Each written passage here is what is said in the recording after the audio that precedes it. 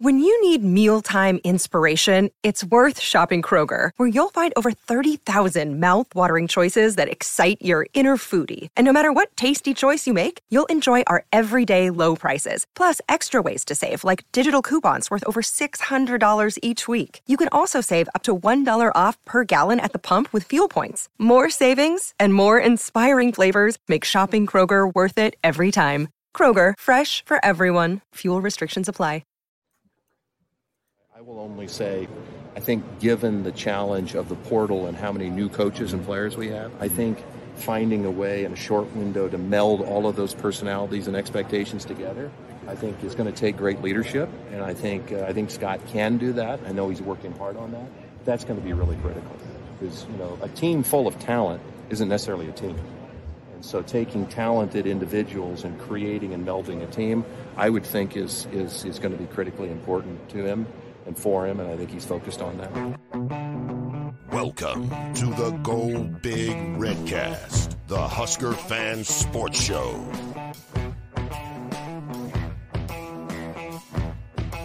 Welcome to the Go Big Redcast. I'm your host, David Gaspers, and I'm with Honky. It's a fall season. I can't wait, man. Not much more than that. Let's get to playing some football and some.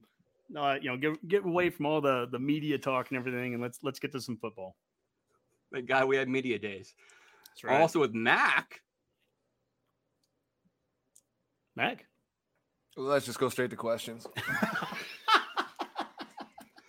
That's not very professional of you, Mac. I'm also with Boomer. I'm just busy working on our new media partners and looking out for expansion opportunities for this podcast, Dave. So I'm busy checking some Miami podcasts as we speak. So move on. So Miami is a good option. We'll see. Also with Redcast, Rob. I'm just looking to get the season started, get some fire going. Wins. That's all we need to do is just win. I don't care about any of the other stuff. I don't care about opening statements. Win. All right. Well, we aren't big on opening statements here in Nebraska, nor is Scott Frost. But we did have Big Ten Media Days, and I'm sure we'll be talking about that at length, Honky, and just kind of revving up here season 2 of the Redcast, right? Season 2, season 7, season whatever the heck we are. I don't know what it is anymore. But you called it season 7. Is that right? Well, so the very first season was us just doing the spring ball of 2017. Interesting math, yeah. And then we started season 2 in the 2017 season, 2018, 2019, 2021, 22 was the 7th season. Shockingly enough there. Anywho. And that's a magic number. Yes. Upcoming shows here. First off, we have on Monday night, another fan forum. This one with Amy Devon. She was one of our Huskerls on the Huskerl show, and she's a super fan in Big Sky Country. And then on Wednesday, a week from tonight, mark your calendars at 8 p.m., Brett Ciancia, Pick 6 previews. We'll talk about all things Husker football, conference football, national stuff. As always, the hillvarsity.com/subscribe. Use promo code REDCAST and get $10 off at checkout. Nice. Alumni Hall, 2 Lincoln locations, downtown, 1120 P Street, and their new one at South Point Pavilions, right behind Barnes & Noble. And FSC Edge. If you're looking for a new job, go to www.jobs@fscedge.com. And last but not least, Smack and Smooch, custom shirts and specialty items. Check them out. Their QR code there at Smack and Smooch, Facebook and Twitter.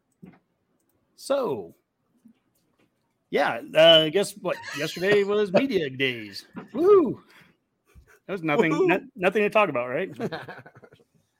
Yeah, I guess not. So, Scott Frost had some interesting, not interesting opening comments. He did answer questions for about, 45 minutes, 35 with local media, 10 with national. But he, forewent? How was the correct term there? Forego. Thank you, Mac. The opening comments. Honk, do you have any clips on that? Yeah, here, let's watch it so everyone understands, what we saw or didn't see. Coach, would you like to begin with an opening statement? No, let's go to questions. All right, hot day. Let's go. Let's question. Anyone with questions for Coach Frost? Hands up. There's no way that here we go.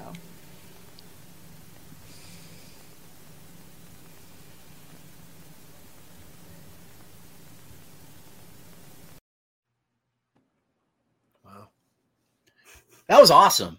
I'm not kidding. I seriously, look, this is the way I look at it. He stunned like everybody in the media right there, and they didn't know what to say. He knew exactly what he was going to be doing the second he got up there.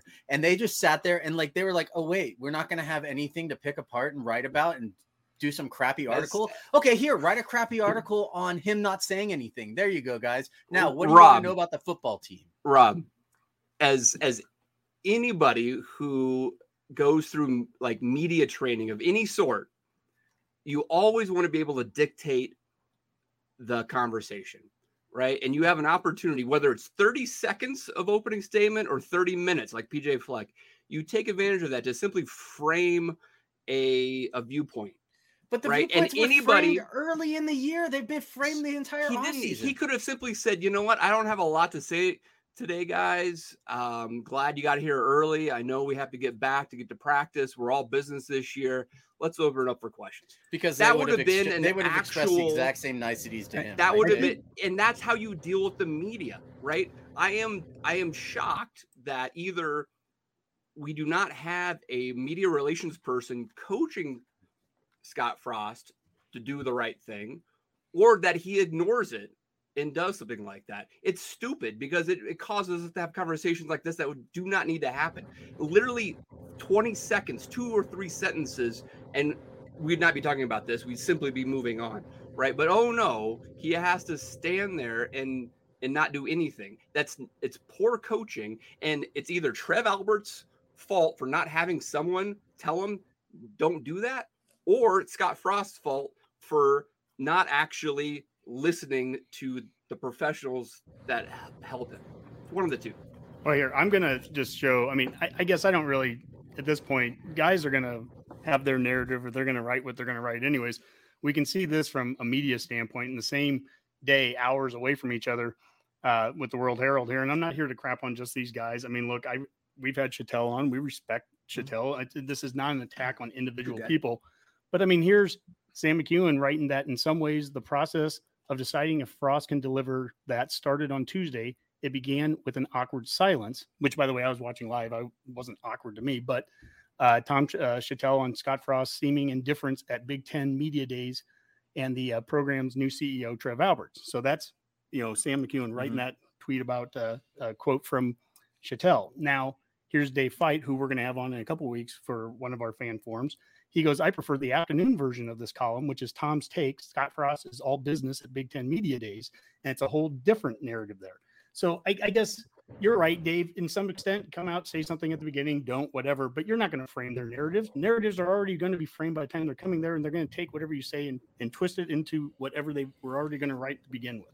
So, you can say you missed an opportunity, or you can just say, look, it is what it is. But there's a lot of video that we can get to from that media days. I would tend to lean more towards kind of what Dave says on this. In the grand scheme of things, this isn't a big deal. It's not going to make or break a season, but it kind of comes down to a couple things we've talked about Frost needed to do this year about being that CEO and wanting this team to speak with one voice. Well, if you're going to be the CEO, you're the one who needs to be out there making the statements. You're the one who can set the narrative. He's going to be the one speaking. So, take that opportunity. Like Dave said, even if it's 20 seconds, go ahead and do that. And, one of the things that Frost mentioned during media days is they need to be doing those little things right to kind of get them over the hump. This is a little thing in the grand scheme of things, but it's just one of many little things. Just get these things right so they're not issues, they're not stories. Media doesn't have to waste any time on it. We don't have to waste time on it. Be done with it. That's, it's those little things they need to just catch on. Now, it's probably something he can hopefully learn to deal with, This is his first year, that CEO type role as a head coach, but it's the kind of thing he has to learn to do. That's just my approach on it. So, yeah, I kind of land more on Honky's thing. It didn't even really register with me at all. And at the end of the day, there's nothing to be said. Everybody knows and going into his 5th year, we've lost a ton of games. What am I going to say? Oh, we've had a really good offseason. And I know you could say that, and I understand that. I understand what you're saying, Dave. about just take the opportunity to say that little bit. It didn't look defiant to me. It looked like it was more of where are the questions? I mean, he just come from 35 minutes of questions from the reporters in the other room. That's where he had just come from. So he was in question mode. So I don't know what the expectation was, but it didn't seem like a defiant or misstep. It just was like, to me, and says he's done this for 5 years. He knows. I mean, it's not like he hasn't done this before. So he probably knows the expectation that you have some sort of opening statement, even if it's really brief. It would have been very simple for him to say, like, you know what, I don't have a lot to talk about today, guys. You know, let's open up to questions. All he had to do, he knew that they were expecting an opening statement. That's not on the media. It's literally how the program is set up. Every other coach in the Big Ten had an opening statement. All you had to do is just acknowledge that that's just kind of standard protocol and go along the norms. It's in all fairness, though, every other coach hasn't. In all fairness, so every other coach hasn't gone through what he's gone through this offseason. I haven't heard anything about Iowa, Minnesota, but I don't know about the other 13. From a national standpoint, everybody knows everything about Nebraska. We're like everybody's favorite person to pick on. So it comes down to like what more could he possibly say that he hasn't said or hasn't been said already? Yeah, let's move on because I mean, if you wanted to not have anybody talk about this, all you would have to do was 30 seconds of simple intro. Well, the Redcast, we gave our official statement on it yesterday. Hey, Coach Frost, you did fine today, GBR. And that, I don't know, great, bad. It's a nothing burger. You're not going to win any football games and lose any football games in media days. Move in silence like lasagna. That's probably the main thing. But some of the questions there, I thought this was interesting. It came from two different Ohio guys. So we're not knocking Nebraska media here. This is Ohio media. Not yet. But two questions here, and they're phrased a little differently. The first one was, I thought, phrased poorly, and I thought Frost answered it really well. The second one, I love the way that the guy asked it. So this will be about a minute and a half here of video, but here, watch this one. First one is about us not being competitive. Hey, Coach Frost. Tino Bovenzi with Spectrum News in Ohio. Looking at you guys' success or lack thereof over the past couple of years, you're not up to the standard where you'd want to be. I think you'd say that yourself. How do you guys get back on track competitively and ultimately get to the Big Ten championship? Yeah, competitively, I think is the wrong way to put it. We were competitive in every game last year. We had our chances to win. We've made a ton of progress as a program from a talent perspective and a culture perspective. We haven't got it where we want it yet. There's a little piece we still got to put together to make sure we get over the hump, but we're excited to have another chance to do that. I think that was a really good way of answering that, because we've talked about that ad nauseum over the course of the offseason. It's when we had Sipple on, and Sipple goes, we weren't bad last year. Bad is the wrong word. We were competitive, right? And so when the question is phrased in a way of you're not being competitive, now that was one Ohio guy. Here's another Ohio reporter almost asking kind of the same question, but I like the way that he phrased it here, and I think he got an equally good response from Frost out of it. Hi, Coach. Steve Hellwagon with 24/7 Sports in Columbus. Question I have, 3-9 is the record, but all 9 of the losses by single digits. And you turn 3 of those, it's a bowl season. You turn 6 of those, you win the division. And you're right there in every game. Just what, and not to wallow in the losing or anything like that, but just what is it that can be done just to make that one more play, that one more thing that puts you guys over the top to start turning those close losses into wins? I mean, you're right there with Michigan. You're right there with Ohio State, both those games. Just what is it that's going to be that's going to put it over the top? Yeah, we had a good enough team last year to do better than we did. That falls on me. It falls on the whole coaching staff. It falls on the whole team. Compliment Ohio State. They came into Lincoln with a really good football team, and we were right in the game, and we didn't win it. And that seemed to happen quite a bit. It'd be easy if it was one thing. It's a little harder because it was a little something different in every game. And more than anything, I think we just need to have a little more of a killer instinct to finish games, and we get in those close games, we need to finish them. Look forward to competing this year. I'm sure we'll be in some more, and we got to find a way to come out on top. What I like about that, what he said there, was that, it's the little tiny things, right? But it was a little tiny something different in each game. And we've talked about this, Dave. I think we did this 6 months ago. We talked about how we might be that far away, but it might be this much, amount of work that it takes to get there. Well, each game it was this, right? So it's this, And then game 2 was that, and game 3 was that, and game 4 was that. And by the time you add up the 9 losses, all times that, we have to get that much better to get over that hump. And I mean that, certainly the number of changes that have been made over the offseason have been geared towards affecting literally every one of those things that have happened in every one of those games. I mean, now it's about, you just got to execute it. Yeah, that's something I kind of thought about, though, when he made that statement that it's just a little thing, little things that needed to be changed. I mean, we made some very drastic changes in this offseason. We completely, retooled the offensive coaching staff. Special teams had to be retooled for what seems like, the ungodly, amount of time. We brought in a ton of new talents. I mean, was it really just little things that need to be fixed, or was there really a lot that needed to be fixed? And we're kind of hoping it works this offseason. I was thinking about that after he said that, and I'm still not sure where I come down on it. So. Well, there are little things that stick out like a sore thumb is what they are. Well, they are, but if it's just a little thing, this is a massive wholesale change from what it was. And there are also little things that are happening in the same places, right? They're just different, right? It's like springing leaks in your washing and dryer line in 6 different places, as opposed to like a sink upstairs and a sink in the bathroom and whatever. It's like, special teams. And let's be honest, it almost felt like he took a shot at a certain someone there at the end when he said that they needed a killer instinct and couldn't finish the games. I'm not saying any names because, moving on, but it did kind of sound like that was there. I mean, again, if we want to overinterpret things and hear things that we shouldn't be hearing in these press conferences, could be self-reflective too, Rob. That it could be. You're right. It could be, but he did say everybody was responsible. And let's just say that, certain someone really did have a hard time finishing games at the end. So, well, and it is little things in each game, right? But cumulatively, especially when they were little things that were different from one game to the next, that's where it adds up over the course of the season into big things.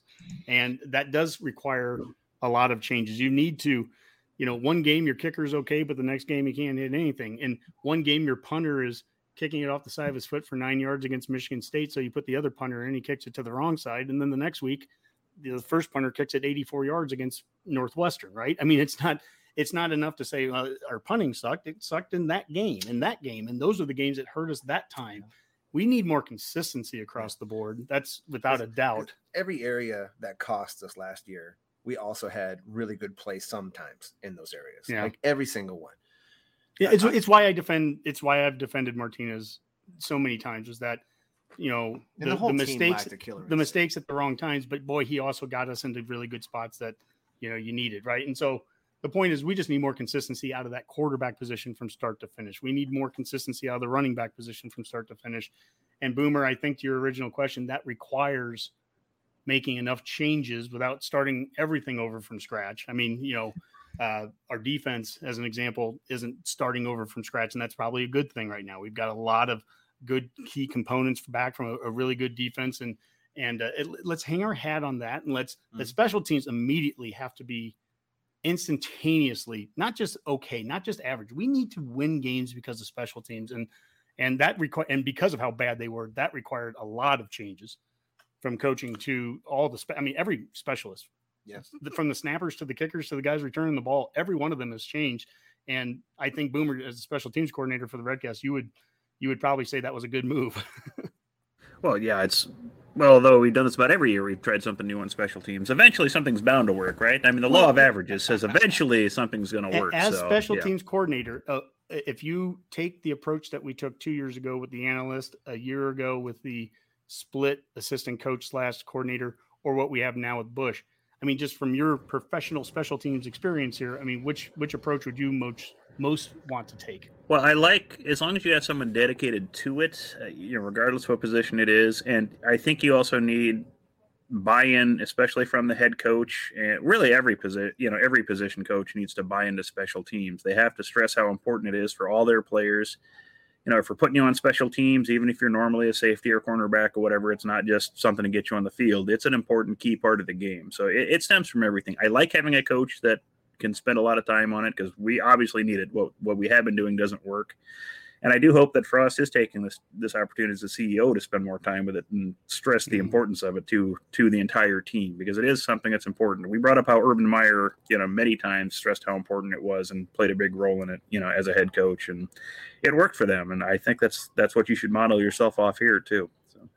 Well, for a little while and then go on probation, but I get you. Well, there's that, but yeah.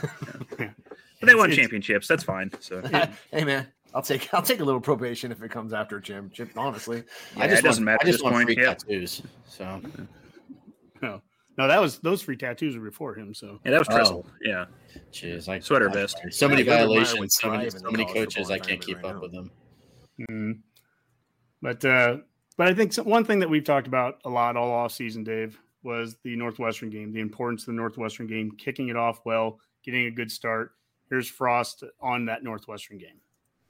We're excited to go play in Ireland. There's some challenges that go along with that.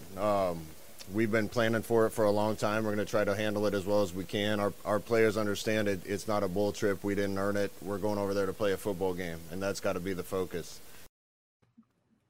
I like that approach. We didn't earn it. Dave, I think you were checking today. The tickets are still under $600 from Denver round trip to Ireland. If you could get some tickets and go over there, I mean, what do you want to see?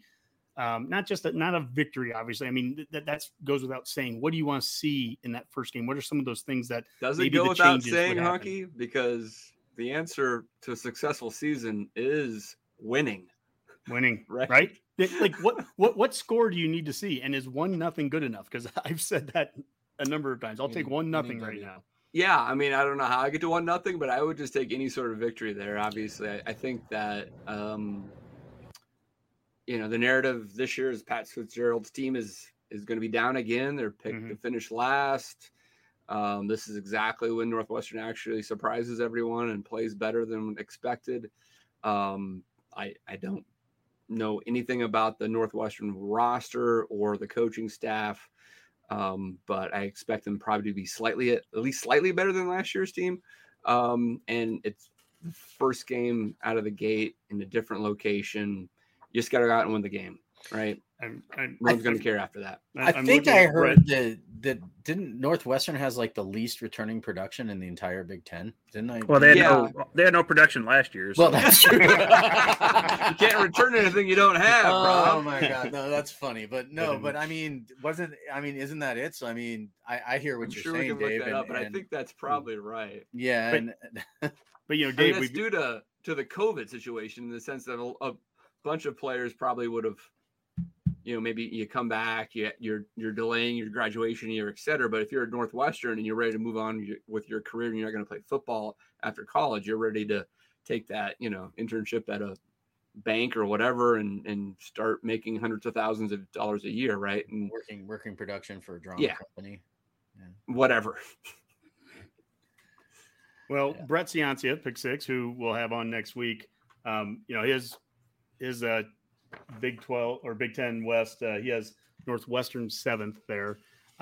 Dave, when we talked with Dave Bartu, the college football matrix guy, about a month and a half ago, they're extremely down on Northwestern. I mean, like this is a clear win. And part of me, I mean, look, Nebraska needs to cancel all that noise out no matter what. I don't care if we're playing a 12-0 team or an 0-12 team. You're 3-9 coming off of last year. Like there's nobody we don't. If we beat Northwestern, I say then we don't come back and look past North Dakota. You don't look past anybody right now. But like, doesn't it partially kind of scare the hell out of you that they are so poorly looked upon Northwestern right now? I mean, this is clearly the number 7 team, blah blah blah in the West. I'm like, oh geez, I wish they were. I wish they were ranked first right now. I honestly do. The ranking gives me no comfort whatsoever. None. No. Yeah.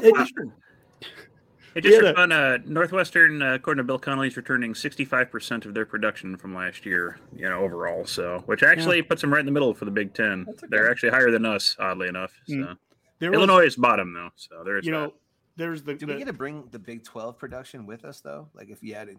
Oh, that's true. You get to bring Casey and I don't know if it's factored in. I'm just curious how they do those stats with the transfer portal. You kind of have to. You probably have to manipulate those a little bit. I don't know. That's hard. I mean, O'Shawn, you're bringing his defensive stats and sacks and all that, and you're bringing what Casey did. That's tough. But we had kind of talking about some of the media access that we were talking about at the beginning. we had fans that were sitting there saying, gosh, I wish we would get more access from practice and more plays. Well, Pat Fitzgerald literally said the same thing. He's like, I hope he was asked a question by some Nebraska reporter. And he's like, I hope you show as much as you want on the internet. You post everything you can, Husker media. Cause I'd love to watch that too. And, the reality is, he was answering a question about like, how do you prepare for a team like Nebraska that has all that change? Right. And I'm, that's tough for them on their front. If we come out, it's nearly impossible to defend. We need to come out in the odd front. or the even front, or whatever it is. Whatever they would have. Both at the same time. Yeah. How confusing. No can defense. At the same time, we need to shift from a 3 to a 4 and just really screw them up. Well, some of the narrative, at least, is that, are we on the same page? Is this coach is Whipple and Frost on the same page? Is Frost and Trev, blah, blah, blah. Well, we heard that audio at the very beginning of Trev talking about the team and, what do you say, that a team full of talent is not a team. I wanted to play this short piece from Frost because this sounds almost identical to what Trev said. And maybe that's a good sign, too, that they are at least on the same talking points. Lockstep. Casey's one of many transfers we brought in. Really excited about the talent we added to the football team. But talent doesn't win games. We got to become a football team, and part of that's integrating the new players with the old and making sure we're one team playing together. So, at the very least, I think that they're in lockstep with that kind of approach there. We brought in a ton of talent. We know that the transfer portal has done things to make the team, work it over. But, at some point, it's the leadership. How do you get all those guys to work together? And a team full of talent is not a team. So, that's what fall camp is about. Yeah, that's really the challenge of this whole year. It's not just the players, it's also that coaching staff. You have so many new figures on that, and how does it all mesh together? And they know it has to work this year. Not only for the coaching staff, but for a lot of the players that are probably, that are probably here for that 1 year and looking to maybe go pro after that. So there's a lot of people that know this year counts, and there's going to be a lot of pressure on everyone to try to make it work. And that'll be one of the big challenges of that CEO role for Frost, to try to make all this mesh in a hurry. So we'll see if it can be done. Well, one of the consistent things, though, and that's kind of in some ways like these off-season interviews that we've been doing, like, one of the consistent things that I've heard out of all these kids is that, they could sit there and do the coach speak back and forth, say, oh yeah, we have great chemistry, but they're all talking, they all say it in different ways. Like one of the guys was saying how, guys would show up in the defensive room and all of a sudden, like, everyone's just getting along. They're hanging out. They're friends. There's like, everybody seems to know each other. Like they've known each other their whole lives. And hopefully that's true, because that's the sort of chemistry that makes the team play well together, right? And understanding the playbook and the defense, at least that's going to be consistent on that side of the ball because Chins is still there. But and the offense, who knows? Yes, Whipple has not historically been successful his first year anywhere he's gone, but hopefully with a combination of what's that going to change this year, but hopefully awesome. With a combination of consistency with Frost, being one way and Whipple being the other. I'm going to just be positive on it. And hopefully they're on the same page. They do have some talent on both sides of the ball, especially on the offenses they brought in that, a lot of these guys, it's just football, you know what I mean? And hopefully they can come out there and just play some football and they can work it out against Northwestern and then come in and play Oklahoma at 3-0. That's, to me, that's... Yeah, that is one thing, Rob. We've always talked about, this team needing kind of time and a runway to do it. This season, you're never going to get a better runway than this with Hydrox and the two Mulkey brothers to open up. You've got all the time you need. So if it doesn't work this year, I don't know when it will. So yeah, no, that's completely fair. And Frost said it prior to last year that, this team needs to get some momentum under its wings and everything. Had every opportunity with a team to start off like with Illinois, and we're not going to rehash all that, but this is that there's no complaints right now about scheduling with that. We need to win some games early. And I don't expect, here's the thing with expectations. I don't know that we shouldn't have any expectation that we're going to come out and be world beaters on offense in game one. I don't. No. I expect our defense to play tough-nosed, strong defense and make it hard on Northwestern to score a lot of points. And I do expect that our special teams comes out and performs at a high level from an execution standpoint. meaning that would be the best indicator of success for the rest of the year. We're punting where you're supposed to punt. You're making extra points. We missed 2 of those in the first game last year. We're fielding every punt that we should field. And if it's going over our head into the end zone, you let it go. I mean, we're playing smart special teams. And if you do that, you're going to win a couple games early in the season just because of playing solid special teams. And as you're working through whatever it is that your offensive transitions and all that are, you're working through that, but you got to win games along the way. Right now, I mean, Boomer, your runway thing is perfect. I mean, there is a runway here. You got to play close to mistake-free ball. The O-line on the offense is what I'm really watching. I watched the Oklahoma game again from last year, and there's these moments where I walked away so inspired, like, oh my God, we did this well and this well and this well. But I'm also tearing my hair out because after the first drive was done, we had 4 offensive line penalties in the first drive. 8 offensive line penalties by the end of the game. And you're like, okay, yeah, we can't do that again. That's where you make, I don't know if that's a little mistake or a big one, but that was certainly one that warranted, we have a new position coach there now. So. Honk, is there other media day tweets or videos that you want to talk about? Let me, I want to show one here from Trev, and we just talked about the staff. Trev brings up the new staff perspective and what those guys bring to the room. So let's listen to that. Well, I think when you have coaches like Mark and Mickey and some of the other coaches, I mean, you got to understand, they're bringing experiences to Nebraska, working for other head coaches or being a head coach himself or even NFL experience or working with different personalities of players that I think really can help Scott. It's just a broadening of your perspective. I think having a coach that's had to create systems and play calling in multiple situations. I mean, every conference is different. What you're going to do in the NFL is likely different than what you're going to do in the ACC. So I think a lot of it is just perspective. When you sit around a table with different experiences, different perspectives, and different abilities, it has, it's just going to impact you, I think, in a positive way, as long as you're receptive to it. And I think Scott has certainly been receptive to it. Mac was watching then. The first thing he goes, man, that's a lot of bald guys in the background. So I thought the same thing, Mac. It was interesting, yeah. Like Midnight Oil doing the interview. They're all PJ Fleck fans. Yeah, the PJ Fleck appreciation conference was there. Yeah. So. Beds are terrifying.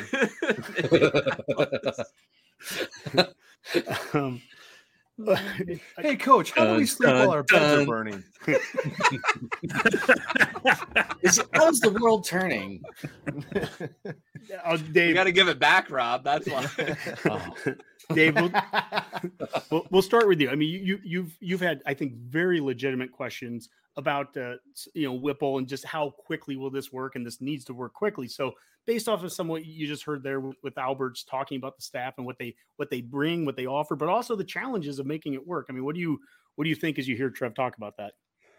Yeah, I mean, it's legit. I mean, I think Whipple has a pretty good track record after year 3 or so. That's just not going to cut it. I think he needs to be good enough this year to be retained, right? And that means, in my opinion, they need to go 6-6, 7-5 to get that. You guys are far more ambitious. I just think they need to go to a bowl game, and Trev wants the staff to stay together. I mean, they're investing too much in allowing Frost to recreate this to kick him to the curb with a bowl season. So even with a light record, I think they just need to get to 6-6. So can Whipple and Frost meld together well enough to get there? And I think with this schedule and the talent they have on the roster, which I think is legitimately good, they probably can get there. I completely agree with you, Honky, that the offensive line, ultimately, we can talk about skill position guys all day long. If the O-line doesn't produce to the level that you need to do in the Big Ten, that's going to be the problem. So we're going to see. Yeah, and if there is a point of, we talked about silence earlier, but Trev using silence, he was asked that question about the wins and how many wins, and he's like, I'm not going there. I'm not going to give you that we need to win 6 or 6. He's not going to get himself backed into that kind of corner. But it was, I think essentially we all know what we need to see, and so and that can be different things. Rob will be disappointed with that 10-2 season because we're going to go 15-0. I get it, Dave. You want 6-6, and everything. The point is, at the end of the day, we still all need to see the same things. In fact, Mac and I were talking before this, we're going to watch the Northwestern game together, and we already know at halftime what we want to see, whether we're up or down. I mean, it's kind of the same thing with Illinois last year when we were at halftime. We're like, everything we wanted to see, we didn't. It didn't matter what the score was. It didn't matter if we could come back and win. It was like, how did we not do? How are we doing these things sloppily? We need to stop saying sloppy football. And so that's me, just beating the dead horse over and over again. I think that pretty much takes care of media days, at least from what we had here. Is there any questions right now from any of the Redcasters that we want to do before we get into the next parts?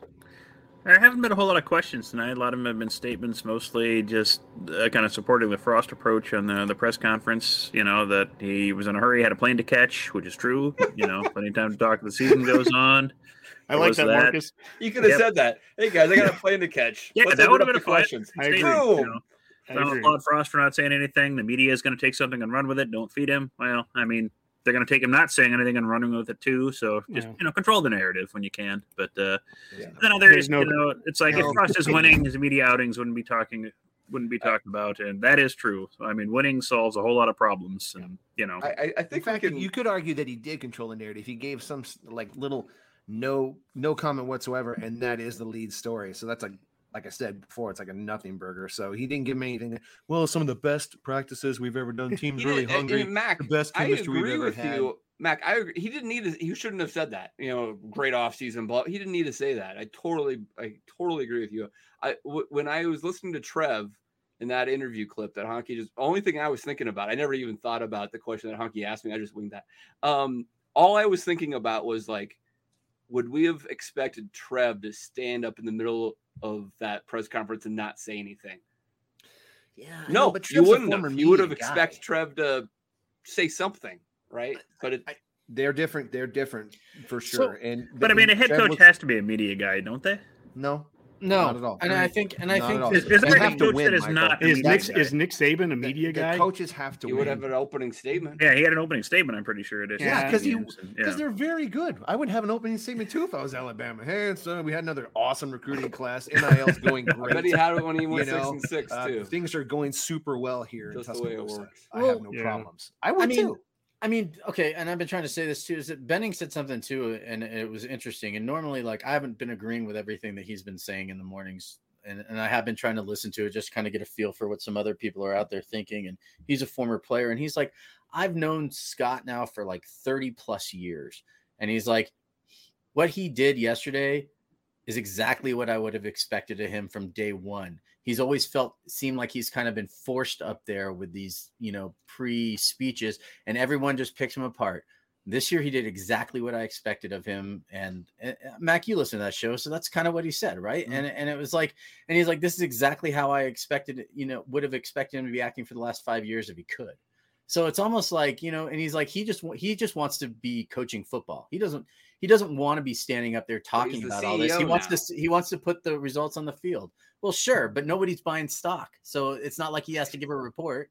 All right, especially not you, Dave. It's all going to be it's all going to be answered come Ireland and come season. I mean, at the end of the day, that's going to be darn Northwestern. Skippy. Nobody talks about it. We lose Northwestern. Still nobody talks about it. We're just going to fire him. So it's like, if they lose to Northwestern, I do hope they fire him. So. Yeah, I'm sure some of the local whiskey distilleries are hiring, so he'll be fine. Yeah. It's just how do we? It's going to be about the play. So, anywho, the next thing I guess, and let me switch over here to not scarlet colored glasses, scoring explosion, and the offensive breakdown. Dave, is that it's the start of fall camp now, and so we can get a little deeper now into talking about offense, talking about defense, talking about the actual team is practicing. And so they kicked off the fall camp today. You started seeing photos out there on Twitter. The guys are running around in half pads. And Thank So God they're not walking. They have fixed a lot of things right now. I mean, right? I mean, it's day one. All's right with the world. So, I mean, I'm happy to actually talk about practice. I haven't actually Yeah. seen any of the video, but I'm sure they're running very fast. Yes. In short, Dave. In short. Right. I mean, we get so much from this team, you know. I mean, there's so much to talk about.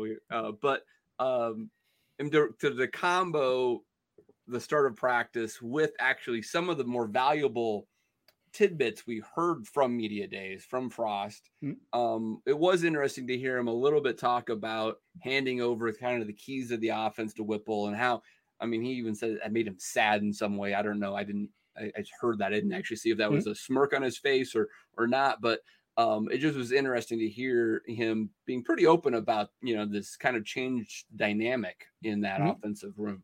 I thought that was, and I watched that video there, and I thought it was great. This is an instance of him being, you know, open and candid. And I also saw people take that as, oh, look, he can't, you know, he's going to struggle so much to give it up. No, I just think he genuinely likes being an offensive play caller. I mean, it's a fun part of the job, but I also think that there was a realization that he had to come to where he's like, I don't know how to say it any other way than I'm not good enough right now in my career to be able to be the play caller, the OC, do all that, run the program the way the program needs to be run. Not a lot of coaches do that anyways. I mean, I know he'd love to be like Tom Osborne that way. Osborne's a very special coach. He's a Hall of Fame kind of coach for a reason. And there's a lot of coaches that's just something that, you know, you don't handle all that. Being the OC by itself is a lot. Now, and Osborne didn't have to deal with the NIL or the transfer portal either. There's a lot of things. Plate these days. There is this video, Dave, here where Frost talked a little bit about the role and that he's not completely stepping away from it, but obviously that, you know, Whipple's the OC. So here's him answering a question kind of about how that role is going to go. Yeah, stepping away is the wrong way to put it. I'm going to still have my hand in it. It's going to be a fun collaboration with somebody else that knows a lot of football. When I'm not around the offense, I'm going to be able to trust him to take care of it so I can do other things. And I'm looking forward to having a little more of that role, but still being involved a lot. You know, think about that. When we talked with Michael Severe, we asked that question a couple months ago, and it was you know, what about having the best of the offense from Frost and Whipple, and you bring it together and you kind of create the best of all worlds there, and then you know, but then Whipple calls it, and Severe's response was, he's like, I'm not into fusion cooking and everything. And I get where he's coming from. I still think, me personally, I think that we would miss an opportunity this last offseason if we didn't have the minds of Whipple and Frost working together. It sounds like they were trying to get some terminology together that would make some transition easier for players and everything. But Whipple needs to be the man on Saturday. But Frost, absolutely, all offseason in terms of getting the scheme and the X's and O's together, he can play a role in that. He can play a role from Sunday to Friday, getting a game plan together. But what he needs to let Whipple be Whipple on Saturday is my opinion of how you really use the OC role. Maybe there's a good poll out here where you could ask, like, what's the over under of the first, when do we see the first designed QB run play call, right? Is it like the first drive, second drive, third drive, fourth drive, right? Because I mean that would indicate that that's Frost's hand still on the overall the playbook, and not necessarily the play calling, but some part of the game strategy, right? Because I don't think you'd see that out of a Whipple offense. You're saying if we see a design run from the quarterback, that's a Frost call? Is that what, I'm just trying to clarify. I wouldn't say a call. I mean, I would say that Whipple still maybe made that call, but like in the strategy of the game and the general playbook, that'd still be a Frost play. Gotcha. Per se. The game I've watched quite a bit from last year with Pitt was just their game at Tennessee, and it's only 1 out of 12 games. I get it, but they did a little bit of everything. They did have a couple of QB runs for what it's worth. It was in the Whipple offense. It looked terrible with Pickett running it for what it was worth, but so it could be there. But yeah, I mean, Frost, I think, needs to be very careful in a game. There's a part where you need to be in collaboration with the OC. I mean, and I'm talking thinking 2-3 plays ahead. Hey, you know, we're at the 30-yard line and it's 2nd and 6. We need to at least get 3 yards to make it 3rd and 3. And then if we get 2, then we can talk about, you know, you could be thinking ahead and talking with the OC, but that's another thing. That's a whole different thing than again, I hate to bring up the Illinois game last year, but hey, they came out in a 4-man front. I'm taking the headset back from the OC and I'm calling plays. That's the stuff we said all offseason, that you brought Whipple in not to get into that stuff. So I want Whipple and Frost absolutely to be on the same page. I want Frost. I have no problem with his fingerprints being all over what the offense looks like. I think he's a great offensive designer and he can work with Whipple on that. I think they can work lockstep the entire week creating the game plan, but you hit Saturday, you got to trust your coach to run that game plan and do it then, and not the fear is of him taking that over. That's the thing that Frost has to stay out of. Well, that's definitely going to be a challenge this year. I mean, Frost does like the offense, and this is a season where, we've said it, he probably is coaching for a future here. I mean, so that is going to be, what happens the first time there is a scenario where the offense isn't performing the way we quite want, or that crunch time in a game like we've had last year when it's, late in the game and we have to score. Is he going to be able to let that go? That's going to be a big part of the storyline this year too. Is he able to do that? Does he trust Whipple to call the plays when it needs to? And whether we'll see it or not, I don't know, but I'll be interested to see it. Does he tend to call plays? Was he on the sideline last year, Pitt, or does he stay in a booth? Anyone know? I have no idea off the top of my head. I didn't watch a lot of Pitt football last year or any year, quite frankly, because who cares about Pitt? But, that's just me. But any idea? I think he's Honky. Do you know? I think he was up in the booth last year with Pitt. Okay. Yeah, I was just curious. Anyone watching, if you happen to know, feel free to send that in. All of our fans in the greater Pitt viewing area, please chime in now. So if Harrisburg, anything in the Western Pennsylvania in general, Eastern Ohio, you're probably getting the games too. So please let us know. So. Well, I'd like to see some quarterback runs after maybe we go 5 wide and then it's just like a quarterback trap. That would be fun. Have we ever seen that, Rob? I don't know. When did we see that once? There's something, someone explained it to us once. There's a couple of quotes right there from a couple of the guys that, talked about how, we don't want to see 5 wide with a quarterback, running the ball or maybe a QB sneak isn't a bad thing if it's 4th and 1 and you get under center and you do it right. I mean, I'll go down forever here. Score since points, we're talking about downs, win games. We're talking about offense, and we can break this down more in a future show where we really get into offense more. We'll do an offense only show, but we had this depth chart and I altered it a little bit, but this was from a couple months ago.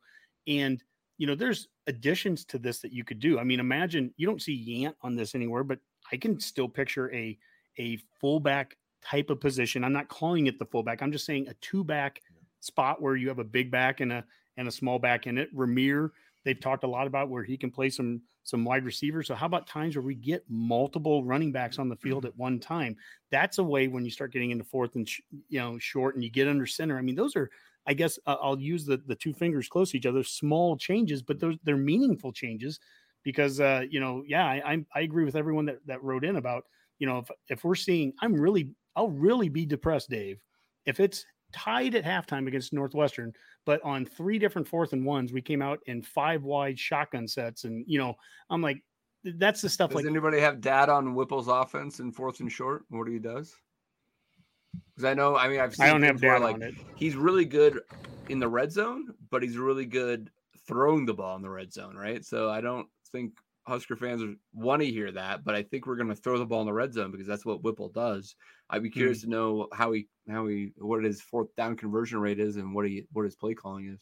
I'd be interested too in what the personnel grouping would be in that. Sure. Like, does he use the tight end? Well, you get Vokalek on the field. You get a guy like Chancellor Brewington. You get a guy like Yant in the backfield, and you start to get a couple. You get different body types in there, and maybe get to 2 backs, have another back on the field too, and you can do some things where you have the crackback motion with Brewington that has worked well, and play action and roll out of that, or shovel pass.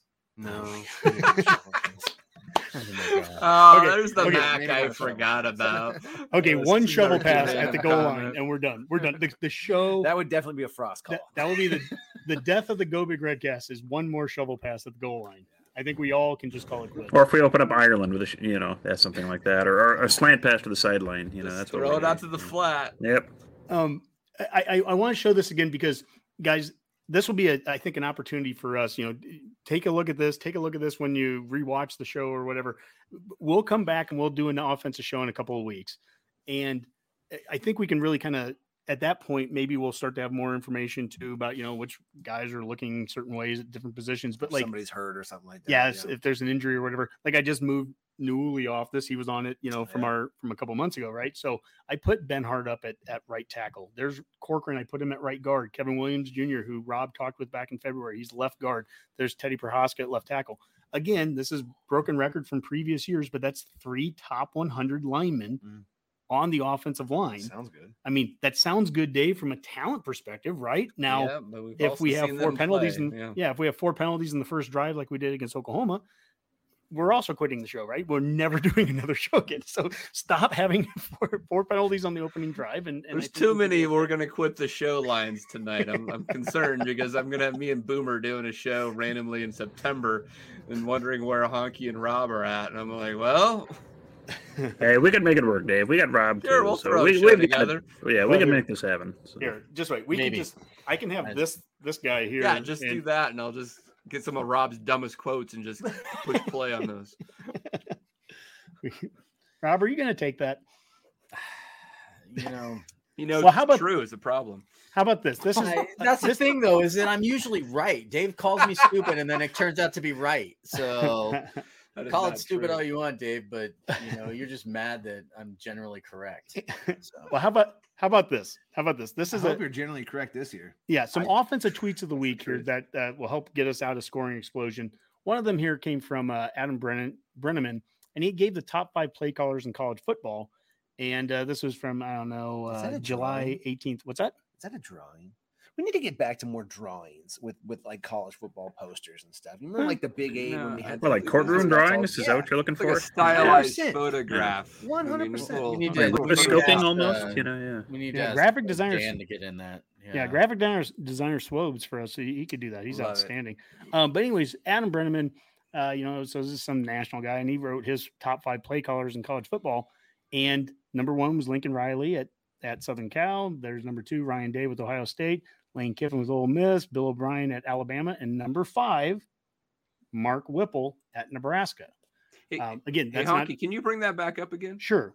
I'm wondering if Swobes could zoom in and we could see Whipple's play sheet there. It looks like he's on the sideline for sure there too. Yeah. Yeah, that certainly wouldn't be in a booth. Yeah, no question. Yeah.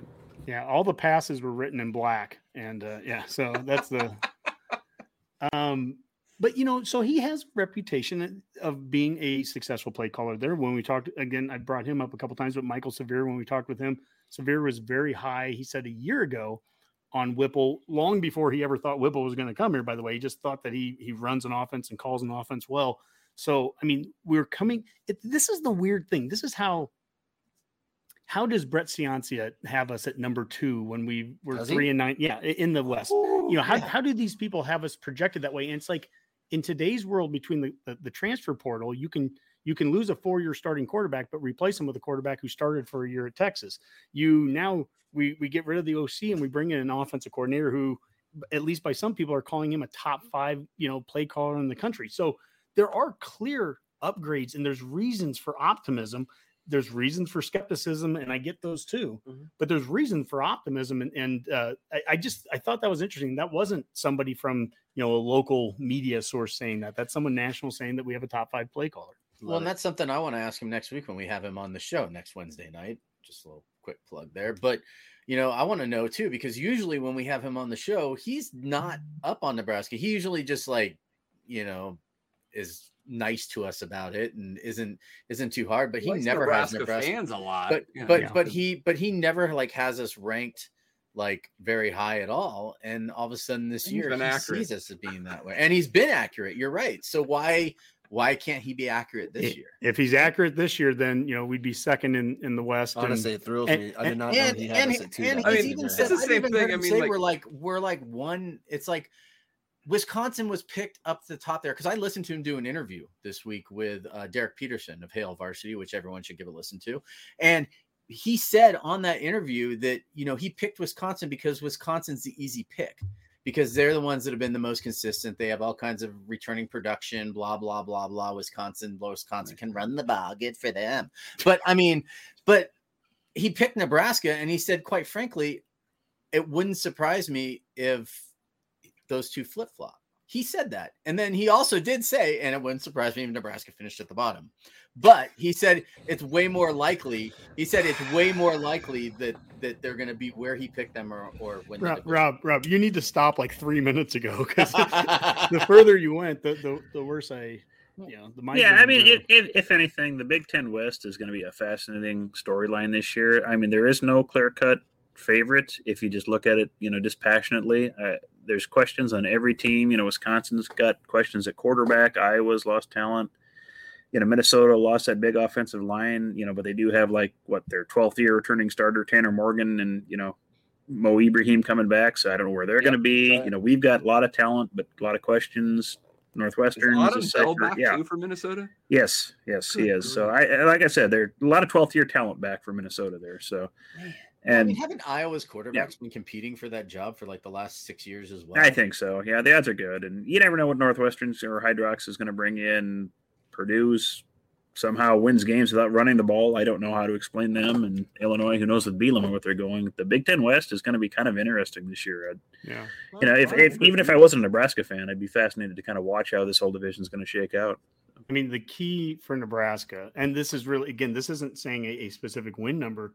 Are we in the race when November turns from October to November? Because that's been as big of an issue as anything. And this comes down to wins, but how many, as close as we are, is it competitive? As even Frost said, we've been competitive, right? But when it gets November 1st, we haven't been competitive when you look in the standings. I think it is highly important. And I'm not going to throw an exact number, but if we are out of the race come November 1st in the West, that's a problem. No matter what our record is, we've got to be, and that comes down to wins. We have to be. This has to be a competitive. We've got games like Wisconsin, and I think Minnesota might be the other one coming to Lincoln in November. Those need to be meaningful games for all those, those ticket paying, customers. I've got season tickets this year. Those games need to mean something in the standings for Nebraska when they come here in November. Ultimately, the schedule might be the deciding factor on our success this year. It's as favorable as it's ever going to get for us. Yes. I mean, we already know there's no excuses for this year, but that schedule lines up for Frost to be retained. And if we don't, then he needs to go, Yeah. But I mean, I feel like, yeah. Well, I feel like I don't know anything about it. Yeah. I mean, if you're not in the race in November with this schedule, because what do we have? Northwestern, Indiana, Rutgers, Purdue, Illinois to start that season before we hit November. So if you're not in the race at that point, you've lost to multiple of those teams. Yeah.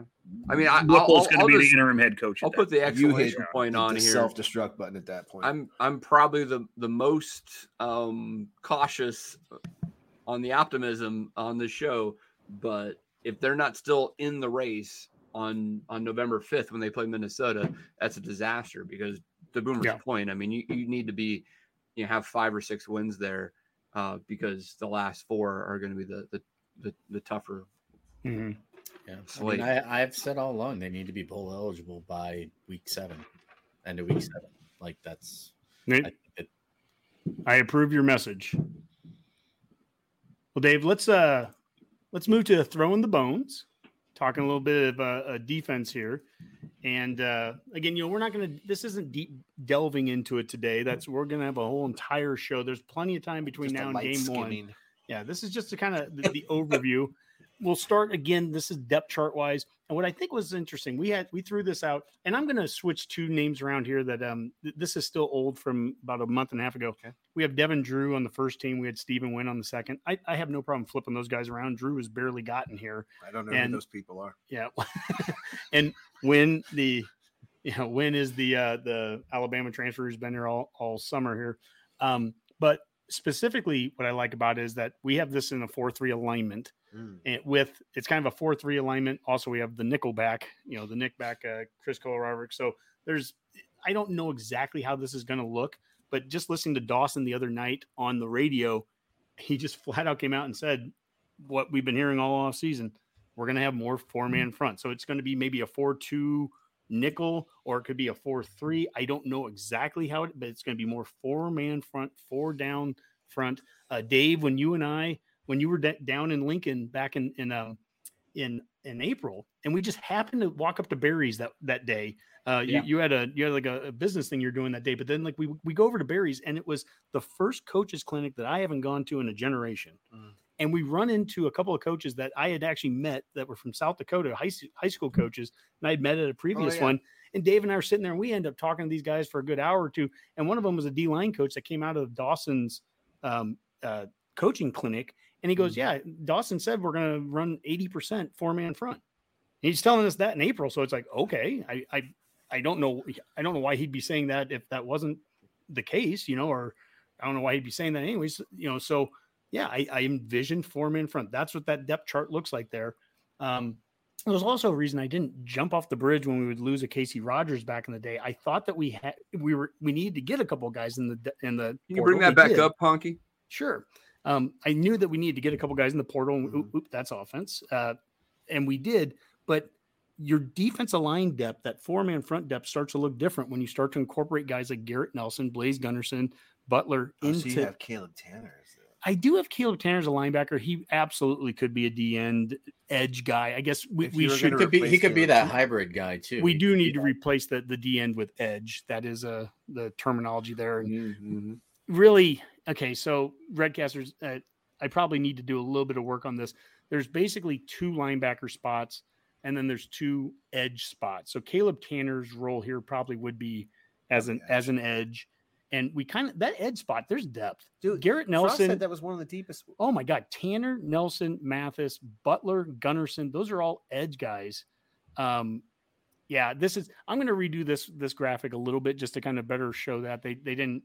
I should have had that ready. My apologies for the live audience there. But Dave, you wanted me to bring it back up. Is there something you wanted to specifically? No, I just wanted to look at it more closely. I mean, that was one thing that was interesting to see and see how you laid that out. Seeing Tommy Hill starting at cornerback, I think you might be right, but I'm sure Braxton Clark is going to argue that to the end of fall camp. So that's going to be really interesting. Is Buford for sure a safety? They've been moving. Yeah, they moved. Yeah, I think so. I was going to go run. I did finally get my Phil Still magazine earlier this week. And I was looking at the position rankings, which is always interesting. Nebraska is in there on a few of them in the 30s or 40s. The highest one, though, is the linebacker core. He has his 13th in the country in linebackers. Wow. I was like, wow, we haven't hit a top 15 in that magazine in a position ranking in a long time. Dave, where's that rank in the Big Ten? I don't. If you give me a few seconds, I'll run and get it. But sure. That's all right. I just wondered, how give or take. Tell you what, Dave. If you want to get it, I'm going to play a 25-second clip here from Garrett Nelson talking about his goals. Run fast, Dave. Sacks. I saw somebody has to be the Big Ten Defensive Player of the Year. So why not me? Yeah. So. I know the type of player that I am, so I want to go prove the rest of the world and also prove myself that I know who I am. We have 2 guys that just stepped away for a second. Dave finding the magazine, and Mac, you might hear him in the background. He's letting go of one of his drinks. I might have to run off for a second too, because we got a huge hailstorm coming through here. I might have to go save. Oh, my are plants. You? I'm still here, El Guapo. Greeley's about to getting hit with some hail here, but that. Just for everyone here, with Nelson, he just, he mentioned there in that audio clip for the guys on the show that didn't hear it, that his goal is to be Defensive Player of the Year, and he's like, why not? If not me, and he has lofty goals there, and I'm guessing the Phil Still, which Dave is now looking through, for us to be a top 15 linebacking core, it probably incorporates or includes guys like Nelson in it. And so again, that edge position is going to be kind of middle. It might be considered linebackers by some takes, and it's going to be D line by some takes. And that's basically what Dawson's coaching right now anyways, D line and edge. Yeah. So I can read just a little bit out of Phil's write-up. He says, inside linebackers, Luke Reimer and Nick Heinrich were number 1 and number 2 tacklers, and both return, plus outside linebacker Garrett Nelson has taken the next step and is a player to watch and the leader of the defense. And to Mac's question, ahead of us in the Big Ten would be Iowa at 8, Michigan State at 7, Wisconsin at 6. And that's it. So we're fourth. Fourth with linebackers there. Mm-hmm. Would you guys agree that the linebacker position group is our strongest position group? Probably. On the defense, right? Or no, just in general, in the whole. That's a good question, Mac, because when I saw that, it made me think a little bit. And yeah, it's interesting. Huh? You know, if you incorporate returning production into the projection of it, I would probably say yes, because they were both 100-yard between Henrich and Reimers. I mean, obviously, there's production. Now, at the same token, maybe this is me, drinking some of that Kool-Aid, but like I think very highly of what we have in the room at running back and what we have in the room at wide receiver, and yet from a returning standpoint, a lot of it's projection, but it's a ton of potential. It's a ton of talent. My God, it's 4- and 5-star guys and all that good stuff. It's just, it's not necessarily proven yet wearing red and white, but the linebacking core, I have no issue saying that's as proven of a spot. I think the defensive backs, where we lose 3 of our 4 starters, but you get Newsom back, and he obviously represented us in Indianapolis at the media days. And then, Tommy Hill, I think, is a great transfer for us to get. And I think Fisher's very excited with some of the safeties. That's probably been the best recruited position group since Frost has been here, as the defensive backs. Like, we're still waiting for some of those, like Noah Pola Gates. Buford's poised to make a breakout, but like there's been players within that group that are ready to shine. I mean, Quentin Newsom's came here, and to finally have some consistency from coaching at that position group too. I mean, you think about that. There was that stretch where we had like over. That's okay. Let me run through these position rankings really quick, just for conversation's sake. Really quick, quarterback at 52nd, running back at 44th, wide receiver at 34th, and then offensive line 67th, defensive line. I'm looking. I don't see it. Linebackers again 13th. I'm hoping I missed the D line. It's not good. It's not ranked. Defensive backs is 56th and not ranked on special teams. Go figure on that one. No, totally. That's someone like our special teams. But again, think about what happened with special teams. We now have a returner, Palmer, 5-star recruit and transfer from LSU, who has a D1 kick return and punt return to his name. So you're hoping that that's where the transfer portal helps you out. Our punting was, as we've said earlier, a disaster, and then we bring in the FCS punter of the year, right? So there's reason to be optimistic, and yet, based off of anything in the past, I don't know how you rank us any higher than not being ranked at all. Almost the way negative, they did. Sure. But the O-line one is really intriguing to me, Dave.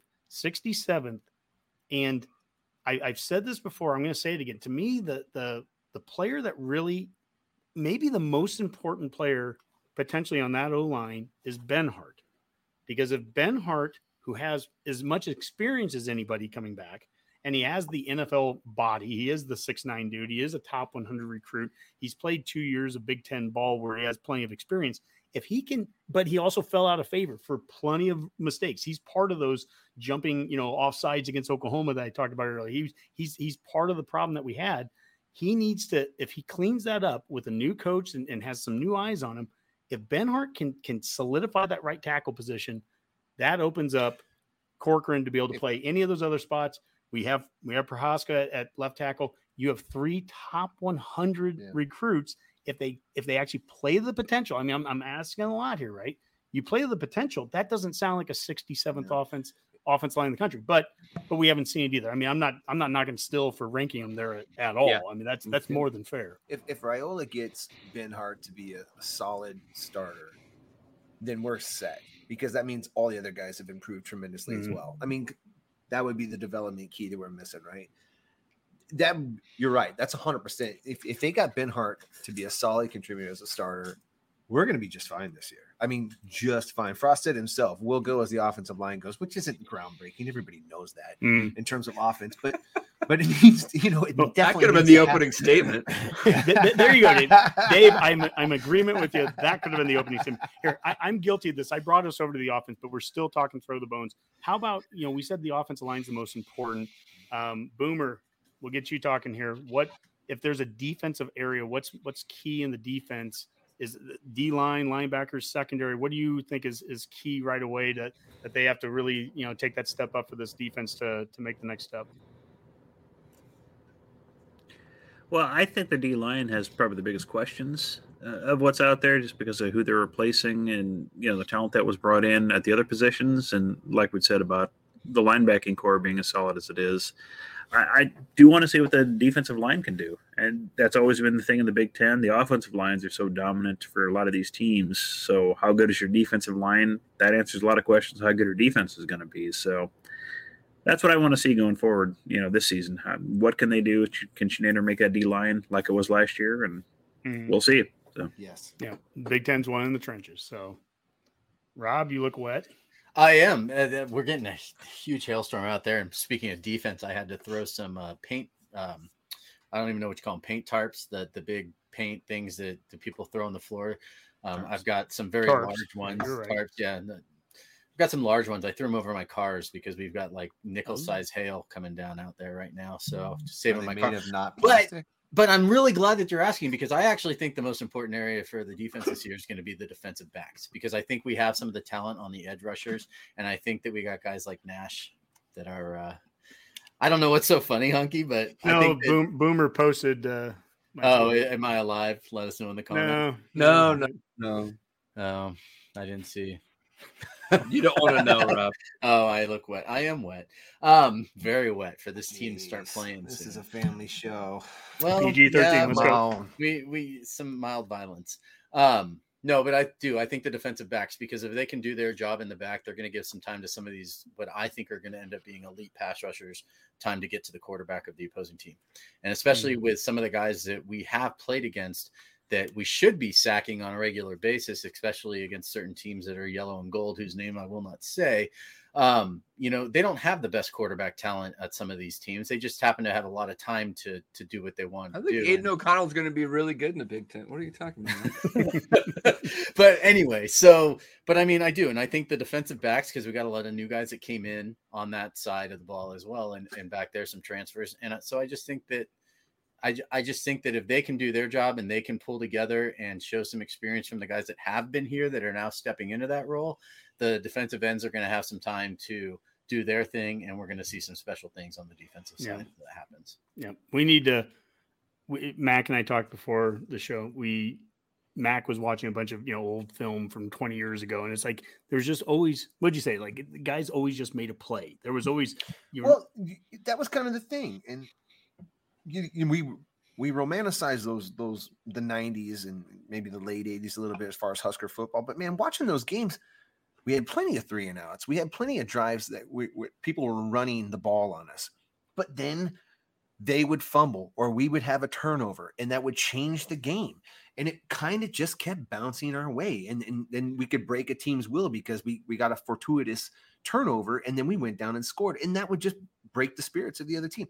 That stuff used to happen with regularity to those teams, and it's happened to this team in the complete reverse with a shocking amount of regularity. It's like insane the amount. They are the number one team in the Big Ten in turnovers in the last 10 years or something like that. It's ridiculous. Just stupid. It's just so dumb. They weren't as. We were really good in the 90s, no doubt. We were dominant in this and that, but it was like watching when I put them on YouTube, I just expect us to steamroll every drive. I'm like, 3-0. What the hell?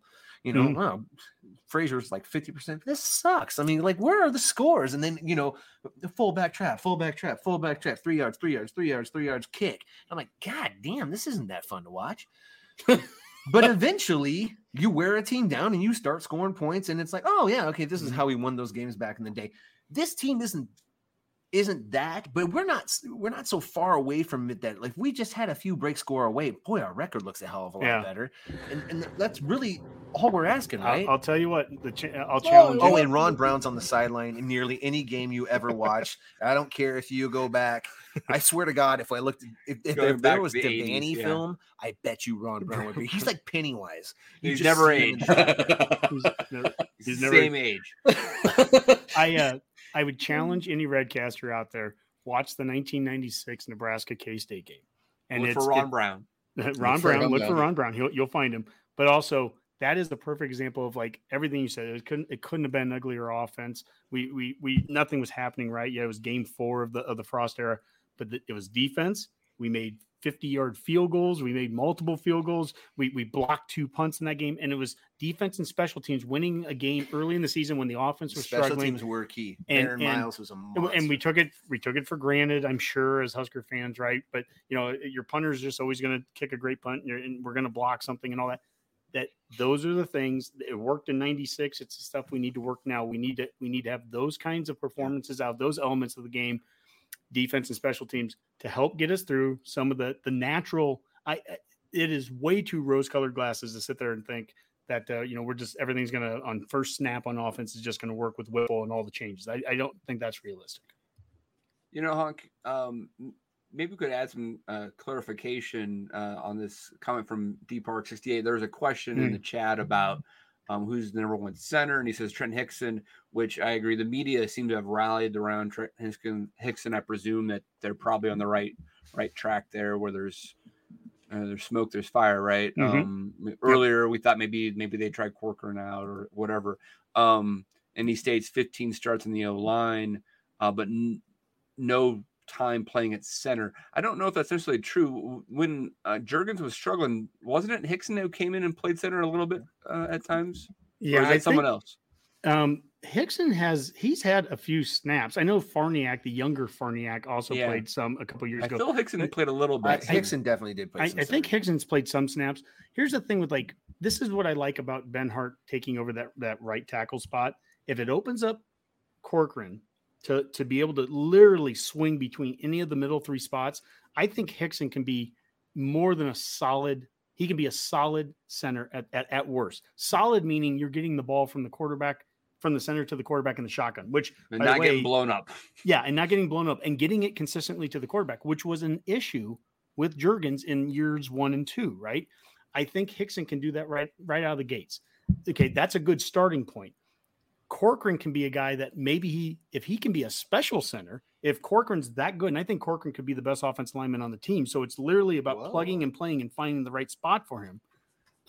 If he's the best center and he can dominate and do things at center, which we haven't seen yet, I'd be lying if I said I've seen it. He hasn't played that spot enough. But if he could be somebody that could start to do some elements of what Juergens did, then yeah, maybe you throw him out there at that spot. But if not, Hickson is going to give you a solid center. And then you've got Corcoran, plug him at a guard, and but it all starts with Ben Hart there. If Ben Hart can't take over that right tackle spot, you almost by default have to put Corcoran there, and you lose Corcoran's ability to swing in the inside. Didn't Frost say he could play all 5 positions today? So that's probably it would be nice.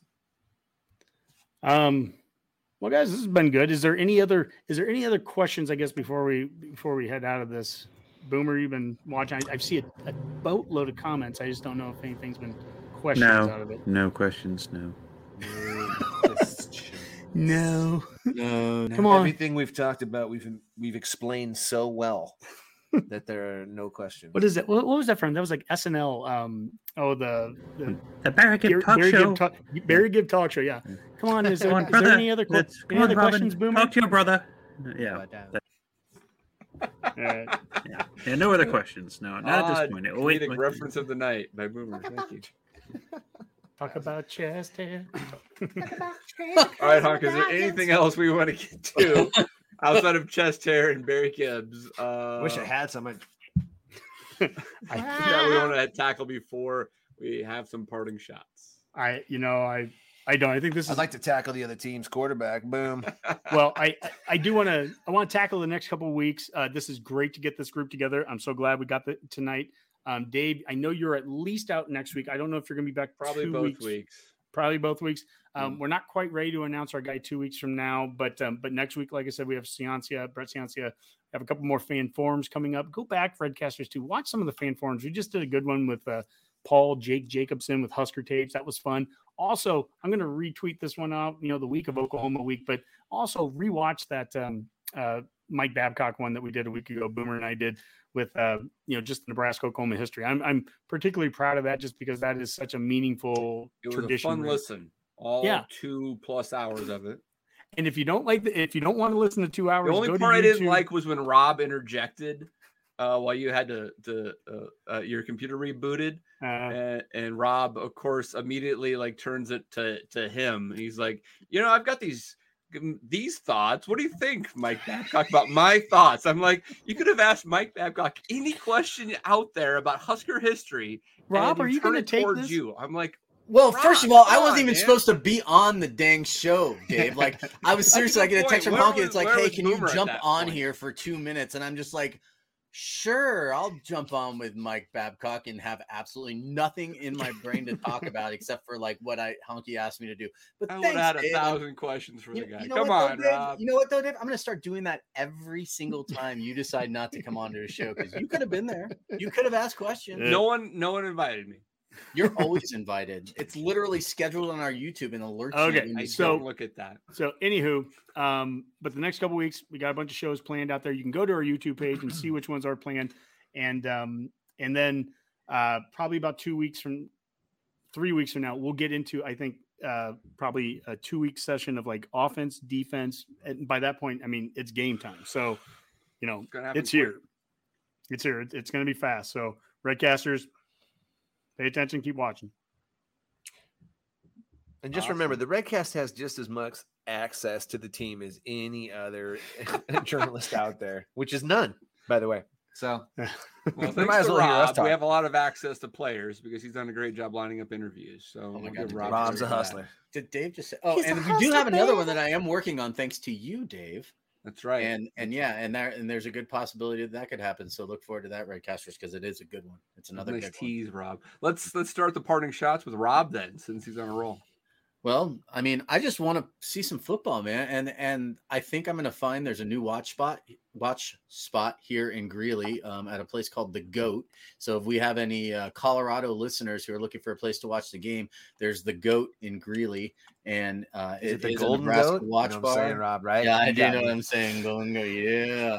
But so I'll be there. I'll be watching the game from there and having a good time. And hopefully we come away. Last year, I did not watch the Northwestern game. So I'm also considering that again because of the result. So there is no 311 concert that day, though. So we might have. Sure, you could find random 90s band that you can watch during the Northwestern game. Yeah, the Urge or something. I'll be seeing 311 in Omaha with Lit and Three Doors Down 2 weeks later before the at some country club in Omaha. So yeah. All right, let's go to Boomer. Well, I don't have a whole lot. Just first off, I just wanted to give another shout out to Mike Babcock. I really enjoyed the time we had for the Oklahoma show. Like Honky said, if you haven't had a chance to listen to that, please do. It's 2 hours of just awesomeness and just fun talk about a great rivalry with Nebraska. Second, Jay Dougal was asking the drink of choice. It's again diplomats. What Honky and I were drinking with Babcock. They're nice. They're light. They're perfect for summer. Just what you want. So if you need the recipe, let me know. They're pretty basic. And last thing is it's just kind of interesting. Just Kevin Warren in the media days this week. He does seem to be implying there's going to be more expansion of the Big Ten. So that'll be something to kind of keep a watch on. He didn't close the door on it. I don't think it's going to be immediate, but I think it's going to be coming. So it'll be something else fun to watch for. So look forward to that emergency Go Big Redcast as soon as that happens. So it seems like it's coming down the pike. So enjoy it. You're ready. Yep. All right, Mac, what do you got, man?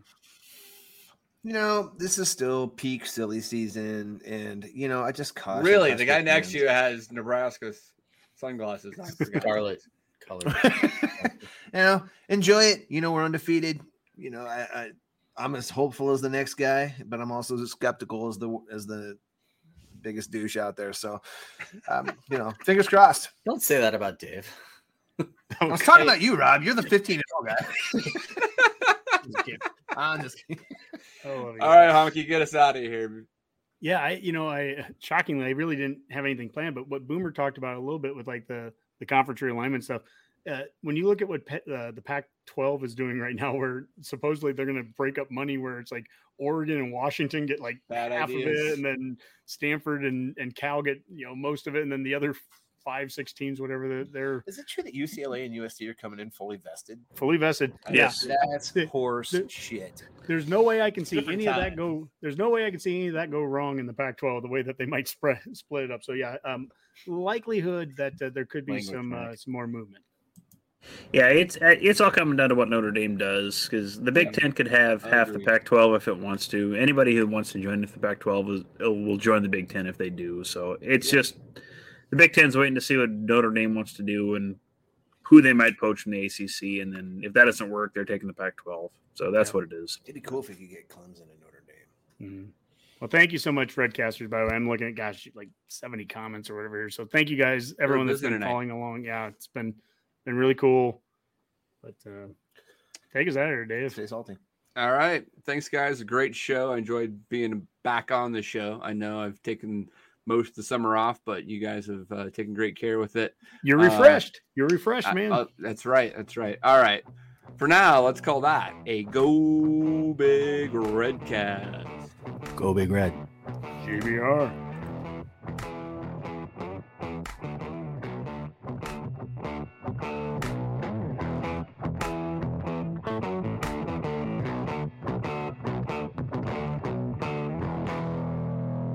A Huda Media Production.